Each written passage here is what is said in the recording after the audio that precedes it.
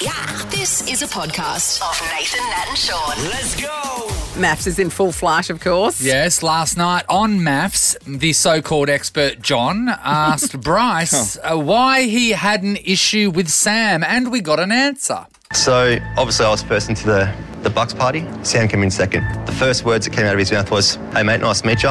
Oh, you look really nervous. Are you nervous?" Like, my line of work, you can't afford to be nervous, otherwise you haven't got a job.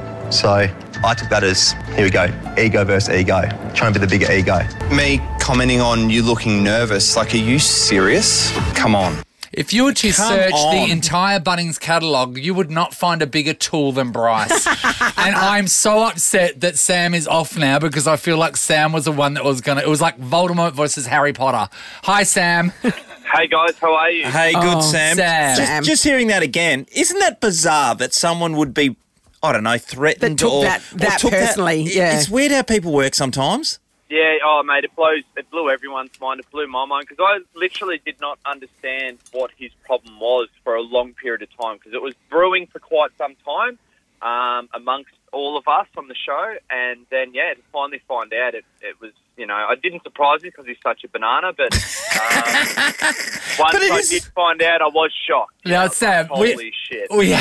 Sam, we have to be honest with you, right? So earlier on, we were going, oh my God, Sam, what are you doing? With that whole Coco stuff. 100%. But you know what? Like, I've heard interviews. I heard you on Fitzy and Whipper's show, and you completely owned what you did, and you said that was terrible. I don't know how it came across. I love how you held Bryce accountable. And the fact is, we've all seen Melissa bawling her eyes out during that relationship. 100%. Exactly. Like, and it wasn't a shot at Melissa. Like, no. Melissa's in a really tough position. And then as the show goes on, you guys are going to see more people that see this. So to call me a pathological liar, it's just like, what are you on about, mate? Like, I wasn't, I was just telling him the truth. I've seen her crying, so you're not perfect, mate. So. And then Coco said that she'd seen him crying as well, and then he went back to calling you a liar. Coco just and also says, verified it. why are you getting her to answer your questions for you? It's like, because she's like a witness to it. You're asking to, for me to get some reason behind it. I think, Coco's seen it as well, so I don't know, mate.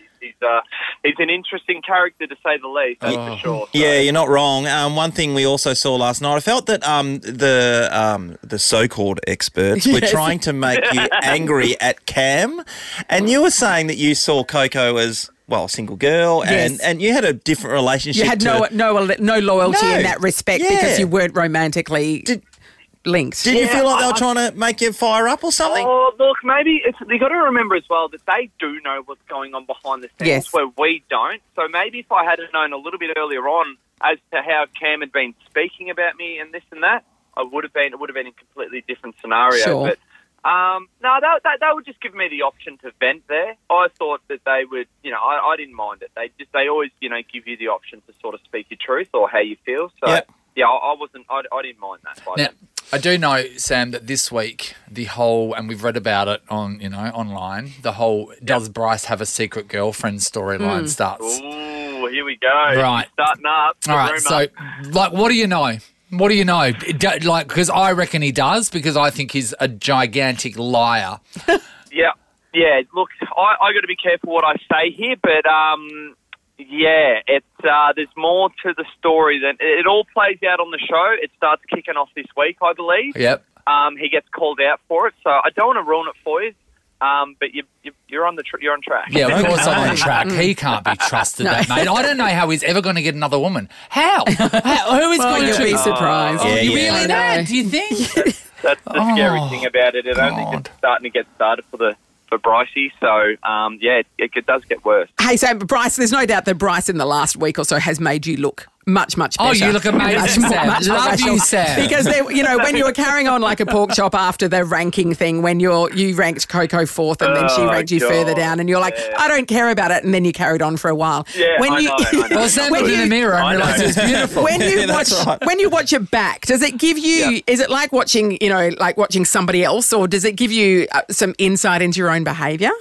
Look, it was really it blew my mind watching it back because I had things come out of my own mouth where I'm like, I didn't say that. Surely I did not say that. You know what I mean? I'm like, I just didn't say that in that moment. And then, But look, there is a lot of, as I have said as you've heard on other interviews, there's a lot of stuff that gets left out, but I can only own what has come out of my mouth, and it's made me cringe as well, and I still stand by that. So, what do you do? I guess it's not the other thing is, Sam, what we don't get, and we don't know what context some of those bits are used in, so that would be hard for me to take. But you know what? I wanted to ask you, so we see you and Coco just leave the show. Yep. A lot of the people stay on the show and they elect to stay because they just want the exposure. Mm-hmm. Did that go across your mind at all? Not at all, because I wanted, as much as, we all have our ulterior motive to go on the show. Like, no one's going to talk, or some people might lie and talk nonsense about that. But I strongly believe that a lot of us are there for the right reasons as well.